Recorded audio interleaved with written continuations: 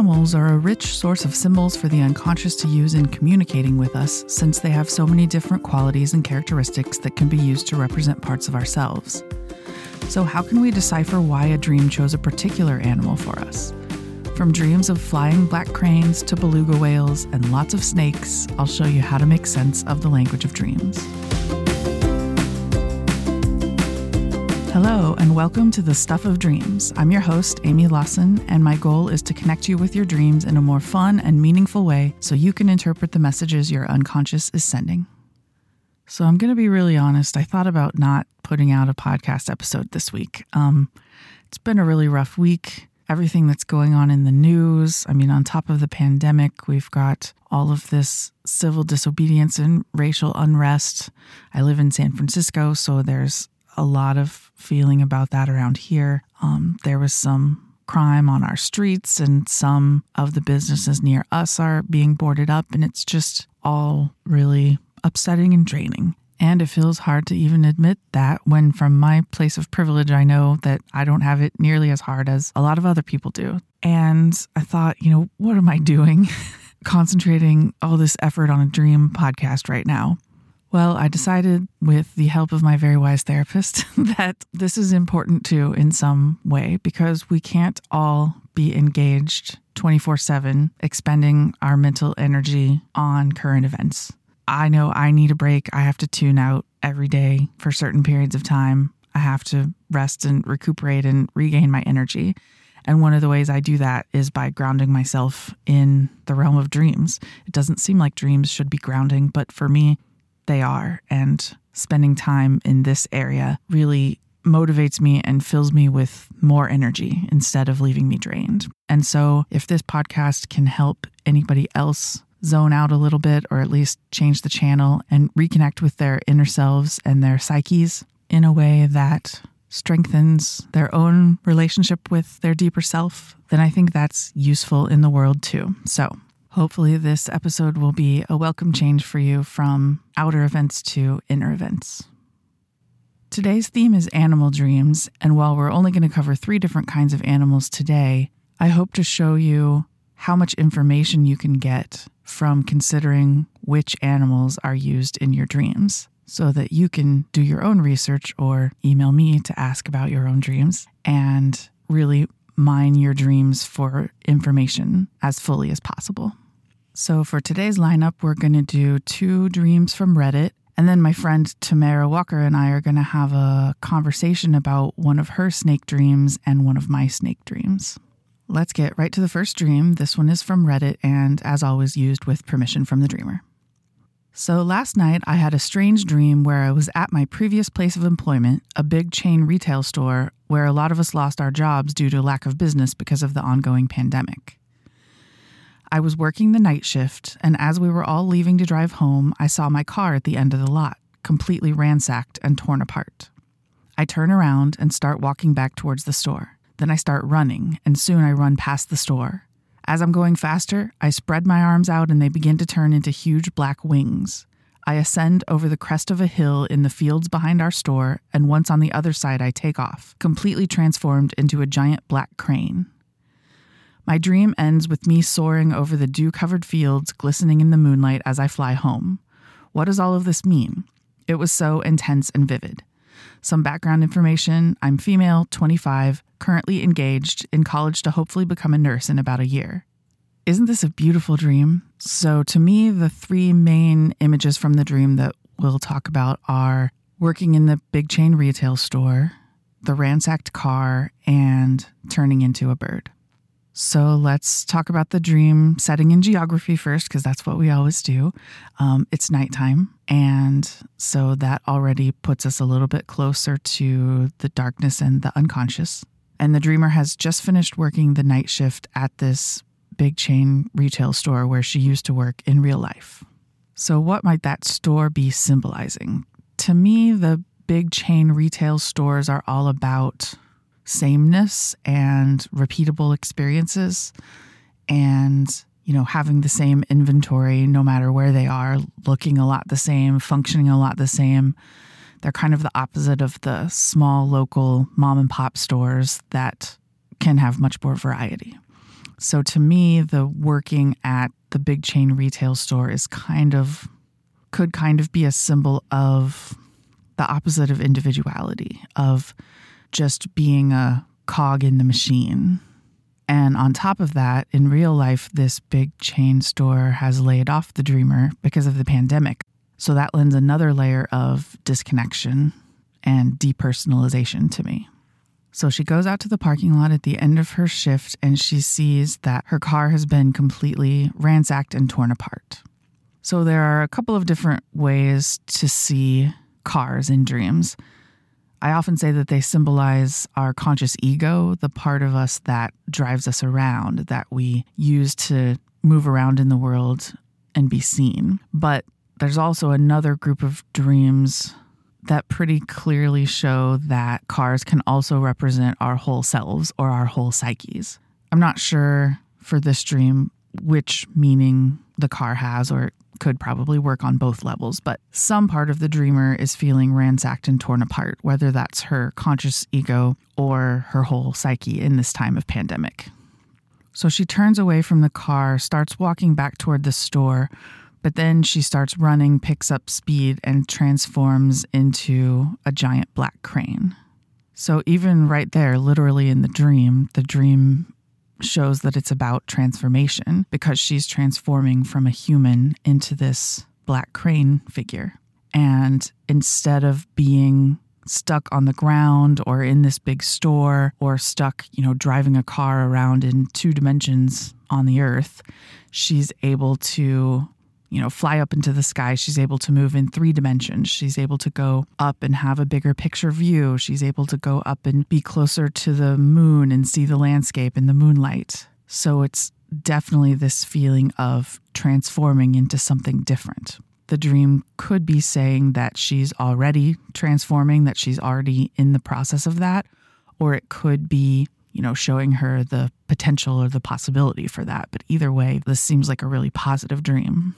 She mentions in her post that she's studying to become a nurse, so that's definitely a form of transformation, and there may be other possibilities or avenues for transformation that she's dealing with right now as well. Now, since this is an episode on animal dreams, I want to focus on her unconscious's choice of the black crane and really try to get a little bit more meaning out of that. I'm not an expert on animals, but when I thought about cranes at first, I know that they tend to live near wetlands, so they tend to live near water. And since we know that water is a symbol of the unconscious, it seems like a crane is an interesting choice for an animal of transformation since it has that close relationship with the water. Then I had to do a little more digging to learn some more things about cranes and their habits and what might be relevant here. But I think you all could do that too. I mean, what I did, I have a couple of books on animal symbolism too, but the first thing I did was I turned to Wikipedia. And if you read about an animal, even somewhere basic like Wikipedia, with an open mind for kind of the symbolic meaning of the literal details there, a lot of times you can glean important things. For instance, the Wikipedia article was differentiating cranes from herons because apparently they're sort of related. And I read one detail that just immediately clicked to me as probably important. Apparently, cranes fly with their necks outstretched, not pulled back like herons do, and that's how some bird watchers can know what's what when they're up in the air. But think about that symbol of flying with your neck out versus your neck in. To me, birds that are flying with their neck in, that's kind of a more hunched, kind of a more protected body language. Whereas cranes flying with their necks outstretched seems courageous. It seems carefree. It seems like I'm not worried. I'm not scared. I'm going to fly with my neck outstretched and my head held high. Just seems like an even clearer picture of strength and transformation to me. So hopefully you can start to develop that skill of looking at things in a little bit of a soft focus, looking at, facts and details related to things from your dreams in a way that you can see the symbol or the metaphor in them too. That's why I was including that example for you. A few other things about cranes. They were sacred birds to certain goddesses from different cultures. Almost always goddesses, so they do seem to have a feminine connotation. Some cultures see them as omens, either good or bad. They seem to be important in several different Asian cultures. Apparently, there are some styles of Chinese kung fu that are based on the movements of cranes because they're very fluid and graceful. So that's interesting. And then one connection that I didn't initially make, but then was kicking myself that I didn't realize it, is origami cranes, paper cranes. That's one of the things when you get into origami, that's one of the first things you learn how to make. You've probably seen things on social media or heard stories about people folding 1,000 paper cranes for some reason or some person or some cause to bring good fortune and longevity. So cranes can have many different meanings, but they're mostly positive. So just to review, we talked about that they can be symbols of transformation, symbols of strength and confidence. They can be omens. They can be symbols of goddesses, of graceful fluid movement, or of good fortune and longevity. So there you go. If you ever dream about a crane, hopefully some of those will stick for you. And the other thing I asked about this dream was, why would the crane be black? I don't think in real life there are any cranes that are all black, at least not in my quick search that I could find. And so to me, the fact that this dream is at night, less lit up, and the bird is black might mean that this transformation isn't going to be all white, all bright, all light, all goodness and an easy path. It might mean that there's going to be some dark parts of it. But clearly the dreamer still is going to have that power of flight to get larger, to transform into this crane and be able to fly up and look at the nighttime landscape and see a broader view. So that's what I made of the dream, and that's what I sent her. And the response I got was, wow, that was a beautiful and insightful interpretation. Thank you. Every few months I seem to have dreams like this, always with so much symbolism, and I never know what any of it could mean. This one really stuck with me, and I just had to know what it was all about, so thanks again. I think this was a very clear interpretation as to what may be going on just beneath the surface in these strange times. So, happy to help. If any of you have had a dream recently that feels really important, but you haven't been able to make any sense of it yet, feel free to email it to me at stuffofdreamspodcast@gmail.com, and I'll take a stab at it. All right, on to our next dream. Here it is. So last night, I kept having almost the same dream over and over, but some details would vary. I'm a 26-year-old female, if it helps. I kept dreaming that I was asleep in my room, but it wasn't in my apartment. At first, it was in a colonial farmhouse that I was really excited to be renovating, and I had a bodyguard watching over me while my boyfriend wasn't with me. And someone broke into the house and was breaking and stealing everything. My bodyguard told me to hide in a certain spot, and they would get me when it was clear. I heard some gunshots, and within a few minutes, my bodyguard was back with the cops. They said the guy got away, but I should be fine. They walked me throughout the house so I could see the damage. The thief took the new light bulbs I had bought, smashed all the counters and cabinets that I was going to tear out, stole all my new supplies I needed to renovate, some electronics, but left the family china and silver alone. I then go back to bed in my dream after making sure all the doors and windows were locked and secure. I wake up to the guy being back again. My bodyguard was able to get him this time, but was also shot in the process. And in between this dream, I had a small dream about a beluga whale outside my place when I stood on a balcony and it was doing tricks for me. Then the robbery dream would start back up, but the house would always change. And then it went from bodyguard to my boyfriend, and from my boyfriend shooting the robber to me shooting him. End of dream. Okay, so she's renovating a farmhouse, and then it gets broken into and robbed, and then the thief comes back, and various people are responsible for shooting the thief. And in between the dreams, interludes with a beluga whale. So let's take each of these images in turn. I like the opening image of renovating a farmhouse. She says it was a colonial farmhouse she was excited to be renovating. So we've talked many times about how houses often represent our whole psyches. And so the fact that she is in the process of renovating a farmhouse and excited about it tells me that there's probably some inner work or transformation going on right now for her, renovation of her mind, or that she has the potential for that happening in the near future. But she's feeling a bit unsafe about it too, because she either has a bodyguard or a boyfriend watching over her. So she's feeling the need for a masculine or protective presence. There are probably some more masculine, aggressive, protective parts of her psyche that are kind of running interference and trying to protect her while these inner renovations happen. So then she gets robbed. And afterward, walking through the house to look at the damage, she notices that the thief took the new light bulbs that she had bought.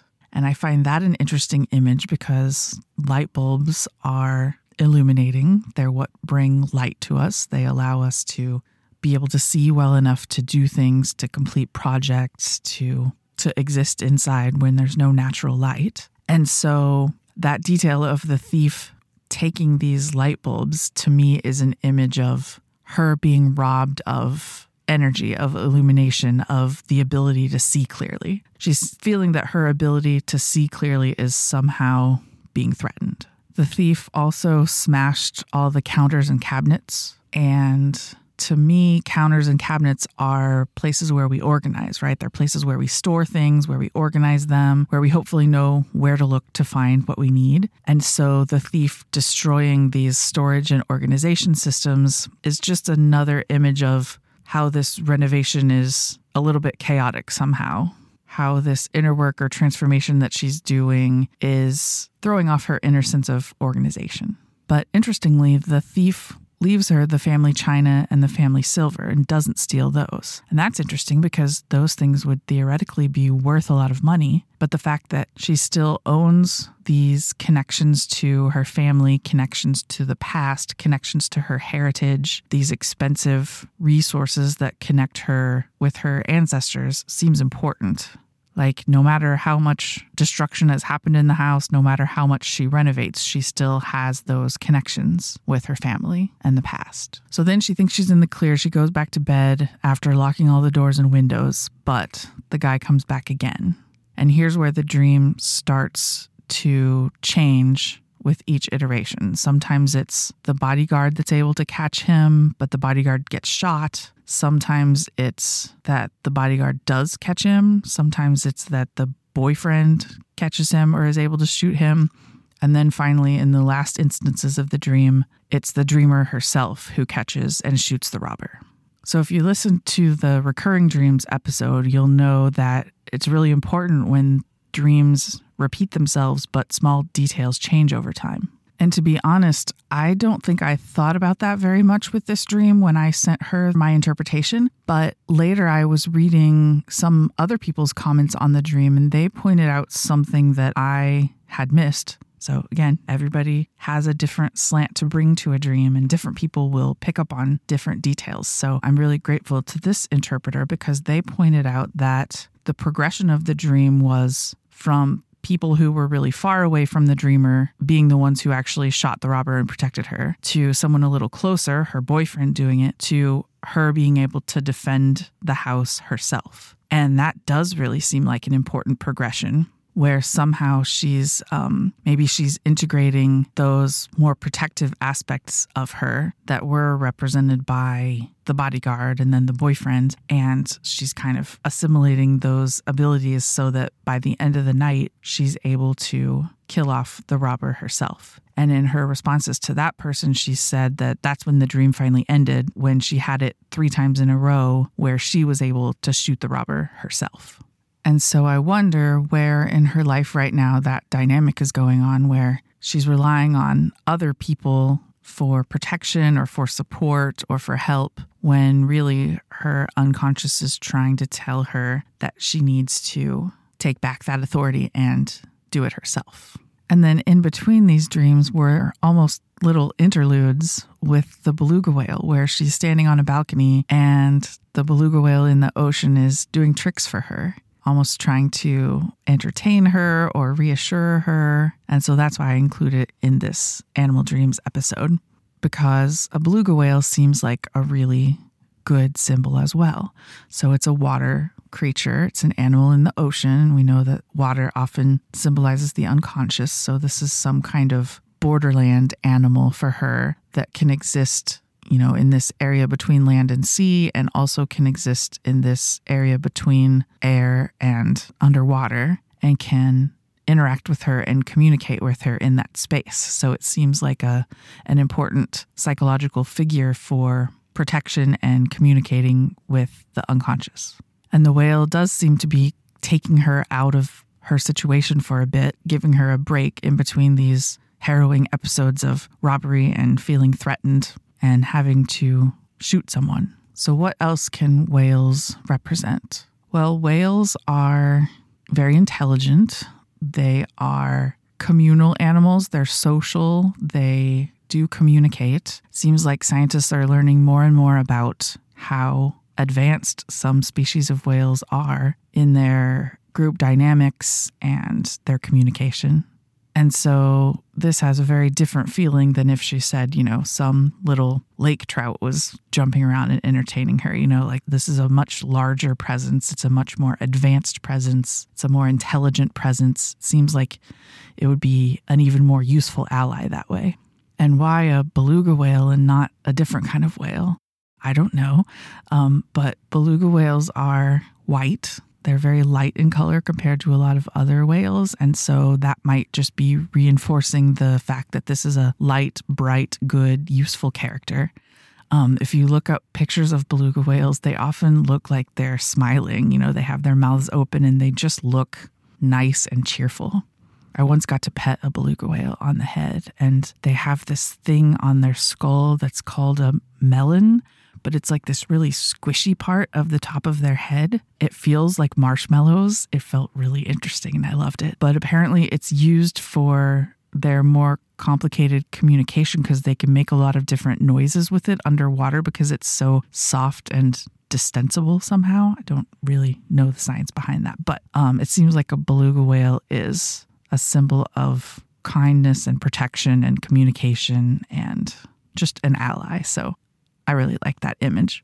And the dreamer did mention to me in her replies that she often dreams about whales when she's having a hard time because she finds they bring her a lot of comfort. She says the whale was very friendly and funny and kind, like it was trying to distract me from the scare I had. It reminds me of myself and how I act for everyone else when they're going through a hard time. So that's really nice that, sometimes your unconscious can give you a figure that it knows you need even more than you may consciously know.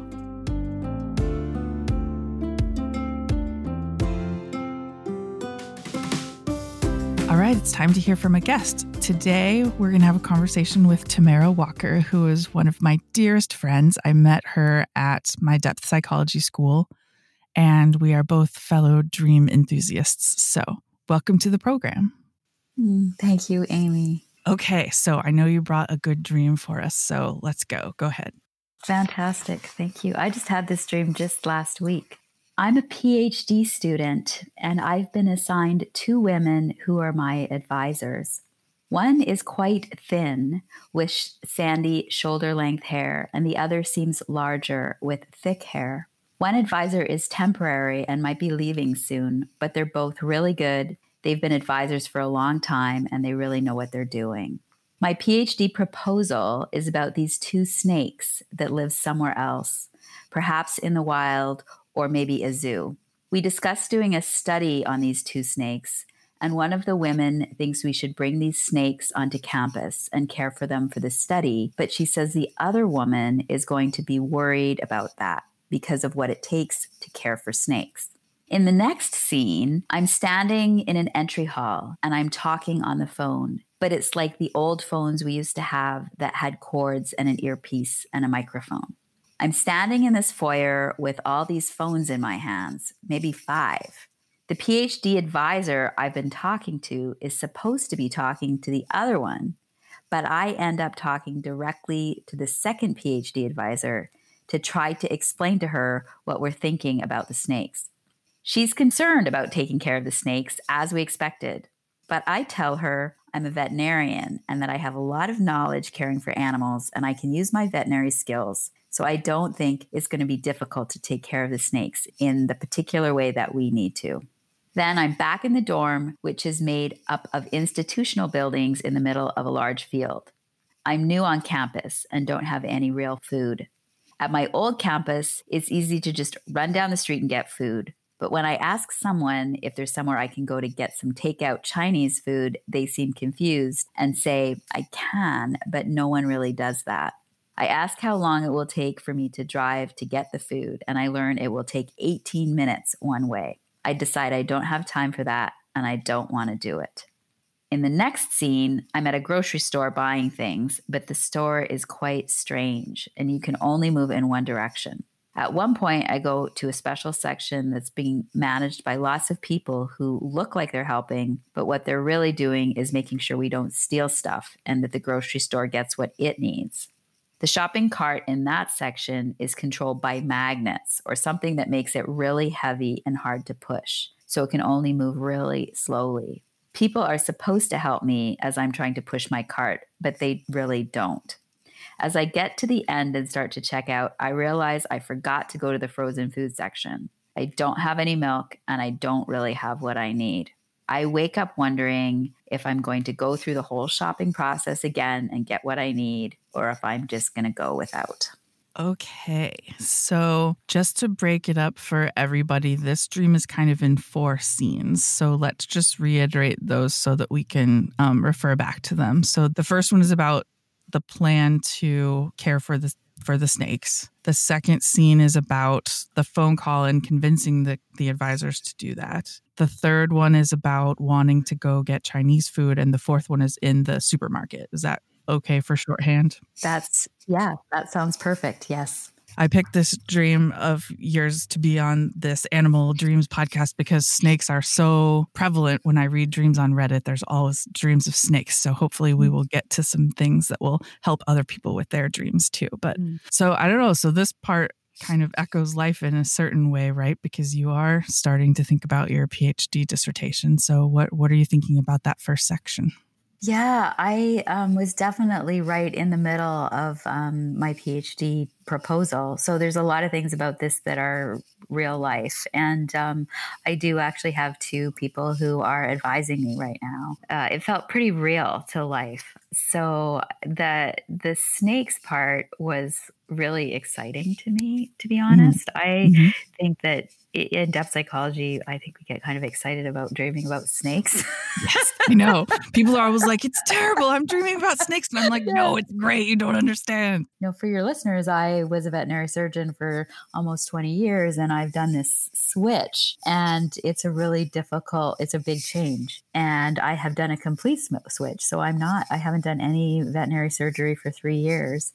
And there was something really amazing about being at this moment where I have to figure out what I'm going to write about, which turns out to be really, really hard for me. To have veterinary medicine show up in this way where I'm taking care of snakes, it felt so good. Like the dream was really being supportive of the direction I was trying to go. My experience is I have a really hard time learning about the specifics of my own dreams. And so I'm excited to be here on the podcast because mostly I feel like, oh, wow, that was cool.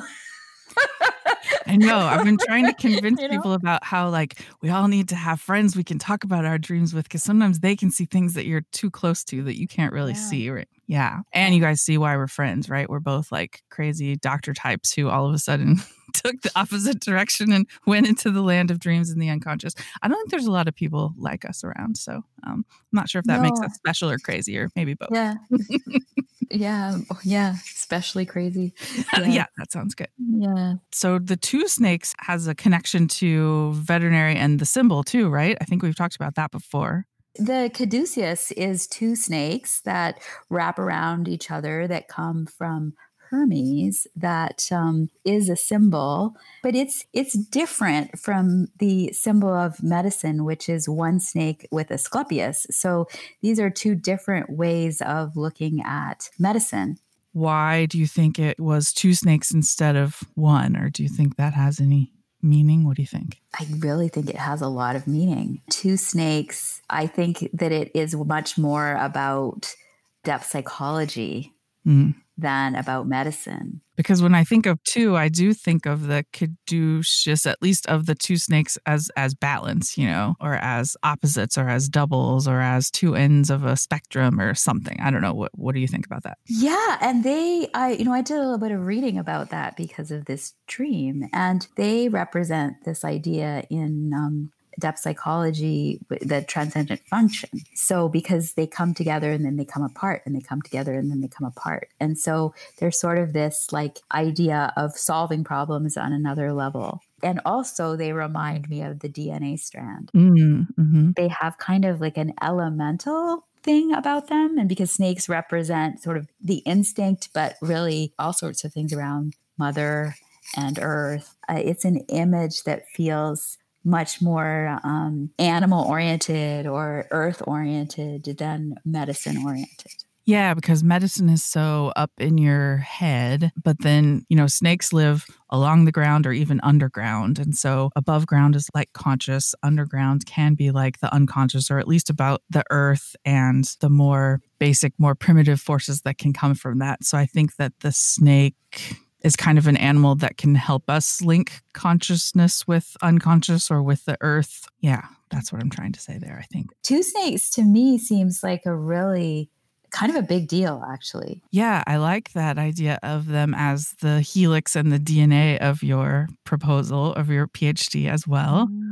And then, of course, we have to bring in like snakes are transformation in a way, not only because you said the transcendent third and two making something else, but just the fact that they shed their skins and transform themselves and become new in a way again. Yeah, they're that really most basic image of rebirth in depth psychology. So yeah, I think that's a pretty good analysis of that first part. Then your PhD is going to be about these two snakes that you want to bring onto campus to care for. And they have these connotations of DNA in the bones of your proposal. They have connotations of bringing together life and knowledge. They have connotations of medicine in a way, of transformation and transcendence. Any other flavors you want to add to that? I think in terms of the dream, what I find really interesting is this idea that I wasn't sure where they came from. Maybe they were from the wild or from the zoo, but this idea of caring for them through my veterinary skills, it just feels so rich, so good. Yeah.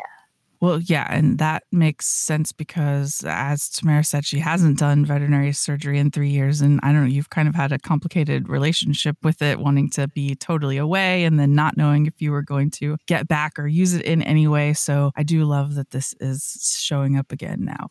Yeah, I'm starting to feel a lot better about just medicine and surgery and what it offers, and be really proud of what I did. Versus by the time I left, I was just really burned out and tired. So there has been a transformation for me in terms of how I view both medicine itself and my own contribution. I think that there is a real healing in this for me personally, just having these snakes come back now. Yeah, even more transformation to come. That's a little scary though, That's too ominous. Okay, yeah. How many skins are you going to have to shed in the process? How many skins? Exactly. Yeah.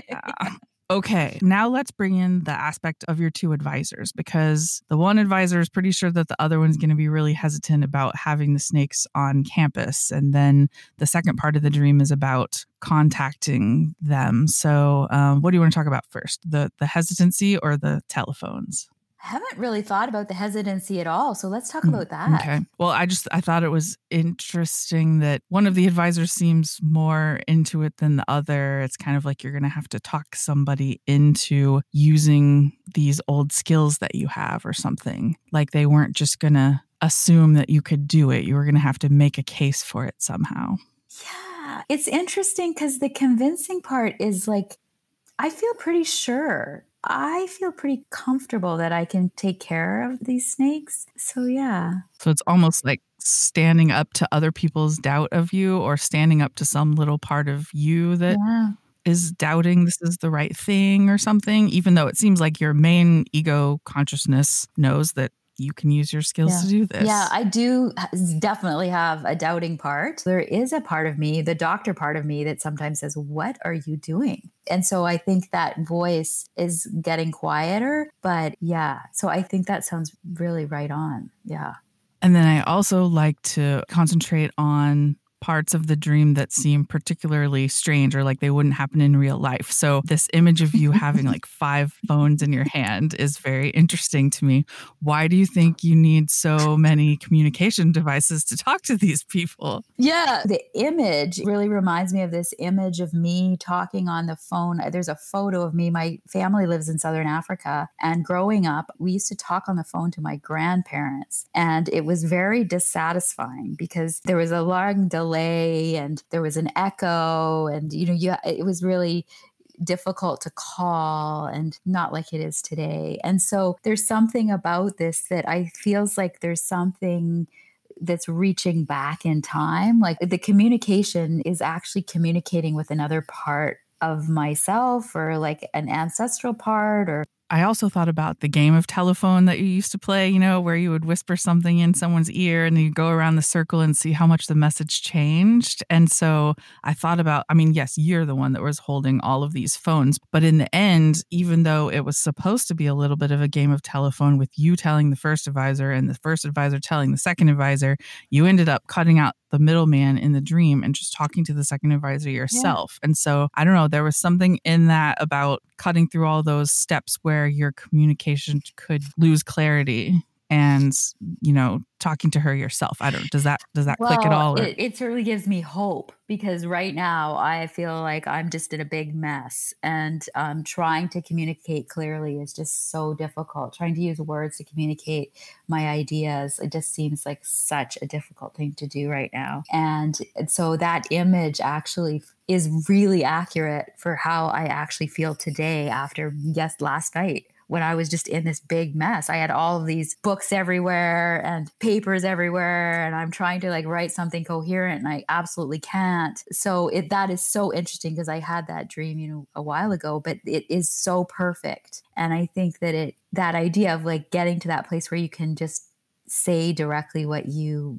mean and have that direct communication is maybe going to be the thing I hold on to. Yeah, one of Jung's favorite questions was, what conscious attitude is this dream compensating? So maybe this dream, with its eventual clarity of communication, was compensating your, more conscious attitude of what am I trying to say? Am I being clear enough? Yeah. That's really, really nice. It's not clear in the dream, how I'm actually talking on them. Am I trying to talk on all at the same time? Or have I got one on? So it's definitely an image of chaos and everything crossing and all of that. So I that really resonates. Well, yeah, because again, the end of that scene is not only do you tell her clearly about your ideas, but you convince her that you can take care of these snakes. It's going to be fine. You're qualified and it's not going to be as bad as she thinks. That seems like a really positive image of owning your own authority and your inner strengths. Even if you haven't been using them in a structured way for veterinary medicine, you can use them to take care of your dissertation metaphorically. I like that. Yeah. And this doubling too, if something shows up as 2, it indicates that it's coming close to consciousness. Okay, so then the next part was the part about access to food and wanting to go get takeout Chinese food, but it was going to take too long. Just in general, I think of food as sustenance and nourishment, but I'm not sure what to make of the Chinese food and the distance from it. So what are you thinking about that? Yeah, Chinese food in a way is a generic for me for takeout. So what's important is it's not home cooked, made just for you lovingly by a family or something? Yeah. Because it seems like even if you're at school and you're in a dorm, the cafeteria is supposed to have food and feed you, and the school should nourish you both physically and metaphorically. So the fact that you're having to get takeout instead seems like an interesting commentary. And I think that it could also be that it's not really the school that's nourishing me. That's what I sort of felt the strongest about this part of the dream was that I do find ways to get what I need, or at least there's questions. Do I have what I need? Do I have to go back? I've got what I need in terms of the basics, but I'm not really getting the nourishment. To be honest, I think that because of where I come from, because I'm an animal person and psychology isn't really typically animal oriented, that I do feel a little bit like an alien. And that finding people who resonate with that part of me has not been, I think there's a sort of a missing piece for me that I'm trying to find. Okay, so that makes sense with, you ask the people if you could go get takeout food and they seemed confused and were like, well, you can, but people don't usually do that. They don't usually need to. And so, yeah, then that seems like an image of you needing something a little bit different than other people, or prioritizing it differently, or needing a little bit different kind of nourishment. Nice. Thank you. Yeah, that makes sense in a way that I just had not been able to see that at all. Yeah, totally. Okay, I love the final scene in the grocery store with the cart that's hard to push and the foods that you've forgotten. This is really rich imagery to me. So again, we've got food, right? So the last one you were thinking about getting takeout food. Now you're more directly in the grocery store buying food for yourself. Yeah, and you're really helping me so much, because that idea of needing takeout and then moving in, how dreams really show you where you're at, and then you sort of start to give you some clues about where you might be going. And this idea that I'm actually going to be able to find my own nourishment. Going to a grocery store is about, finding your own food and being able to nourish yourself and to make your choices around what you do or don't get. And moving from being in class into writing your dissertation means I do actually have to get my own food. And the one-way carts, it's also giving the sense this is not going to be very easy. There's going to be sort of people in my way, and people are trying to get their own thing out of it, and the cart's going to be really heavy. So I think the dream is also saying, like, if I was thinking that this was going to be easy, I should really probably rethink it. I think there's also a little part of you that sometimes tends to rail against the regimented, you have to go this one way too. I don't know if you have that feeling in the dream, but you're just someone who likes to have so much scope for everything, and your brain just goes in all these directions and images in ways that my extroverted thinking brain just isn't able to do. And so that's something else I thought about with that part. That is just so beautiful. Yeah, I had not put that together at all with the grocery store. Okay, then when you get to the checkout, you realize that you didn't go to the frozen food and you also don't have any milk. So again, those are two kind of specific details that you remember. So I like to try to make something of those. What do you think about not having the frozen stuff or the milk? Yeah, the frozen is interesting because frozen means a couple of different things. Frozen food is good for later. It also feels like it's not that important to forget the frozen food. It just strikes me as something that you can totally go back and get later and put in the freezer, like that it's not super time sensitive, that it'll be available later or something. Because you're just at the start of thinking about your dissertation proposal. Like, I don't think you're expected to have all the kitchen ingredients to do the alchemy of your dissertation yet. This is your first trip to the store. You're going to make many more. I don't know. That's just my feeling. Oh, you're helping so much. I think that the sense that even you're asking the question, do I really want to go back and get it, means, I don't really need these things. Milk is of course, a completely different. It's almost like the opposite, right? It's the thing that it doesn't keep for very long. And it is the thing that drives me back to the grocery store. It turns out not milk, but I love half and half in my coffee. It's like the thing that I go to the grocery store for. It's the thing we run out of, and then, okay, I'm ready. Gotta go. Also, it's linked, of course, to mother and animal and mammal. Feels like just very Jungian, very depth psychological. Like, I need maybe some more of that, more mother. Yeah. Okay. Wow. We did a lot with that. I like it. So I think we really kind of stayed with the dream's progress, right? I mean, the early stages of it were about bringing these snakes and these ideas of richness and transformation and connection to your past into your proposal. And the second part was about communication and being able to kind of own your authority. And the last parts were about nourishing yourself while you're doing this and reminding you of ways that might be important for that? I don't know. How would you sum this up? Maybe you should sum up your dream, not me. You've done just a beautiful job. Really, the more I pay attention to this, the more I see it's real. Is the beginning of the dream is often saying something about where you've come from, where you're past.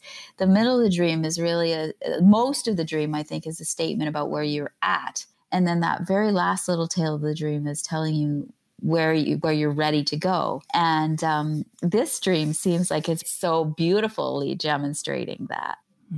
It's just so interesting to deepen into these things. You guys can probably hear that Tamara and I could go for another hour on this dream if we allowed ourselves to, but we won't. Okay. Any final words you want to say about that dream, or just the idea of dreaming about two snakes at this particular moment in my life and how that feels, and how just the dream itself feels like it's nourishing me in this moment. Is just, I think that's what I feel the most, is how when you kind of get to a place where you do, for me, having a relationship with dreaming has more and more become a way that I feel I'm being supported by from another place in my life. And this dream feels like it did that for me.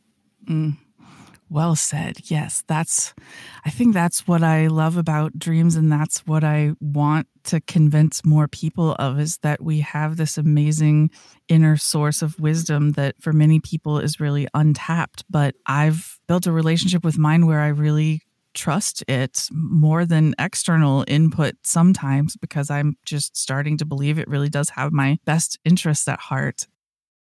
Can I get your opinions on a part of my snake dream, since we're in the world of snake dreams? How exciting. I would love to hear. Last episode, I did not make them listen to any of my own dreams, so they should have known that this episode we were going to do it. Okay, here's my dream.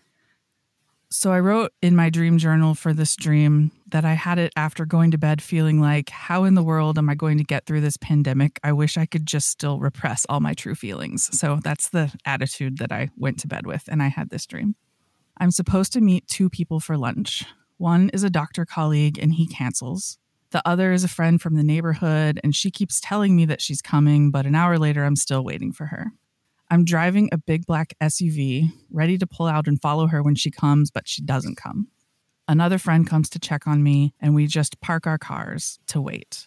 We lay down on the grass, and it feels lumpy beneath my back. I look down and see a tiny, maybe 6 inches long, green-black snake on my hand. My instinct is to get it off, and I shake my hand and rip the snake off, but my non-reflex thoughts all want to take care of the snake, and I feel so guilty about my initial reaction, and I start crying and say, grieving, I killed it. Then I see where it fell, and it slowly slithers away, so it's not dead. I lift my back off the ground a little to reposition myself, and I feel the lumps underneath me move. Now I'm terrified because I know I'm laying on some sort of big reptile creatures like big lizards or something. I want to reach beneath me and pull them out and fling them away, but I'm afraid they'll bite or hurt me. I want to sit up and get off them, but I'm afraid that then they'll swarm me, and I wake up scared. So I'm supposed to be connecting with people over a meal, but neither of them shows up.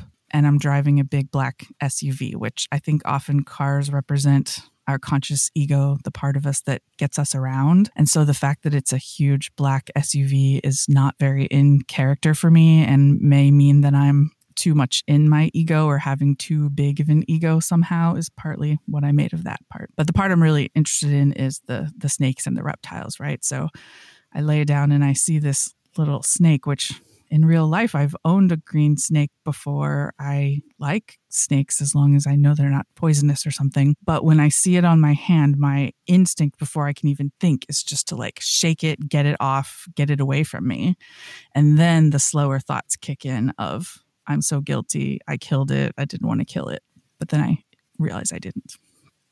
So more snakes. One snake, a little snake. Yeah. Oh, what a rich dream. Remind me at the beginning, were you meeting for lunch? It feels like just, I mean, coming out of the discussion with my dream, talking about food and transformation and snakes. So again, we're linking snakes with food, and food is just such a great image for a way that, chemically you transform something and it becomes something else, but it's really important. So, and snakes as an image of transformation too, where we're transforming the idea of like something instinctual into something that is more integrated, or we're kind of more able to process it. So this just feels like such a great dream about just like the most elemental parts of who we are. I want to just say about the big SUV, I've also heard vehicles called the conscious self or the whole self, which is an interesting in this dream. I'm not sure that couldn't be also something to play with. Does that feel like that could be anything? I think it probably could work on either level, actually, because whether I'm talking about it's my ego or my whole self, I was worried. I think I was consciously worried that the pandemic was going to be asking too much of me, that I was going to need to be too big, either as a person or an ego or something. I didn't know what it was going to demand of me. And so maybe that's why I was driving this huge SUV to compensate for my feelings of insufficiency or something. I don't know. Yeah, I'm also thinking about it in terms of, this snake and its representation of the unconscious, and kind of that the dream is working with that part of you. And then the image of the snake is just so amazing. The little snake that is the image of the unconscious and is the image of instinct. And then it's your own instinct that flips it off. That's so quick to go, no, you can't get away from that stuff. Like you can't flick it off. You can't kill it. Instinct is, but Nope. So yeah, does that resonate? Yeah, the snake. I like that duality that you brought in of the snake being a representation of instinct and then drawing out my instinct. I totally had not thought about that wrinkle before. And I like staying in that world and thinking about the snake as a connection to the unconscious, because that gives this dream another layer. I was being a little more precise with it, which my former therapist always told me I needed to expand a little bit. So this is good. And we always talk about how dreams have multiple layers. So the more precise way I was thinking about this dream just adds something else, which actually we didn't talk about when we were talking about your snakes, but snakes also have a connection to healing, because the ancient Greek god of healing was Asclepius, and the snake was a sacred animal to him. The temples where he was worshipped and where people went to for healing often had snakes in them, either directly in them or underneath them in a labyrinth. And people believed that they had these healing properties because they came from below and the unconscious and whatever. So I've done a lot of work with the snake as a representation of healing as well. And so I was thinking that this snake also represented my divided attitudes toward medicine itself, of we're getting to be a pandemic. Get it off, get it off. I don't want to be a doctor in the time of a pandemic. What is going to be asked of me? This is freaking me out. Like my instinct was just run away. You are not trained for this. And then my slower processing of, no, you need to care about this snake. Oh no, I might have killed it. I feel grief. I didn't want to make it suffer. And so there was that dichotomy in my attitudes too that I thought about. Yeah, and that rings so true in terms of also like that conscious mind going, no, I'm a doctor and I need to do this and I've trained for this and I can do this. And yet I think that what I just think is so incredible about dreams is the way that they give often at minimum 3 messages.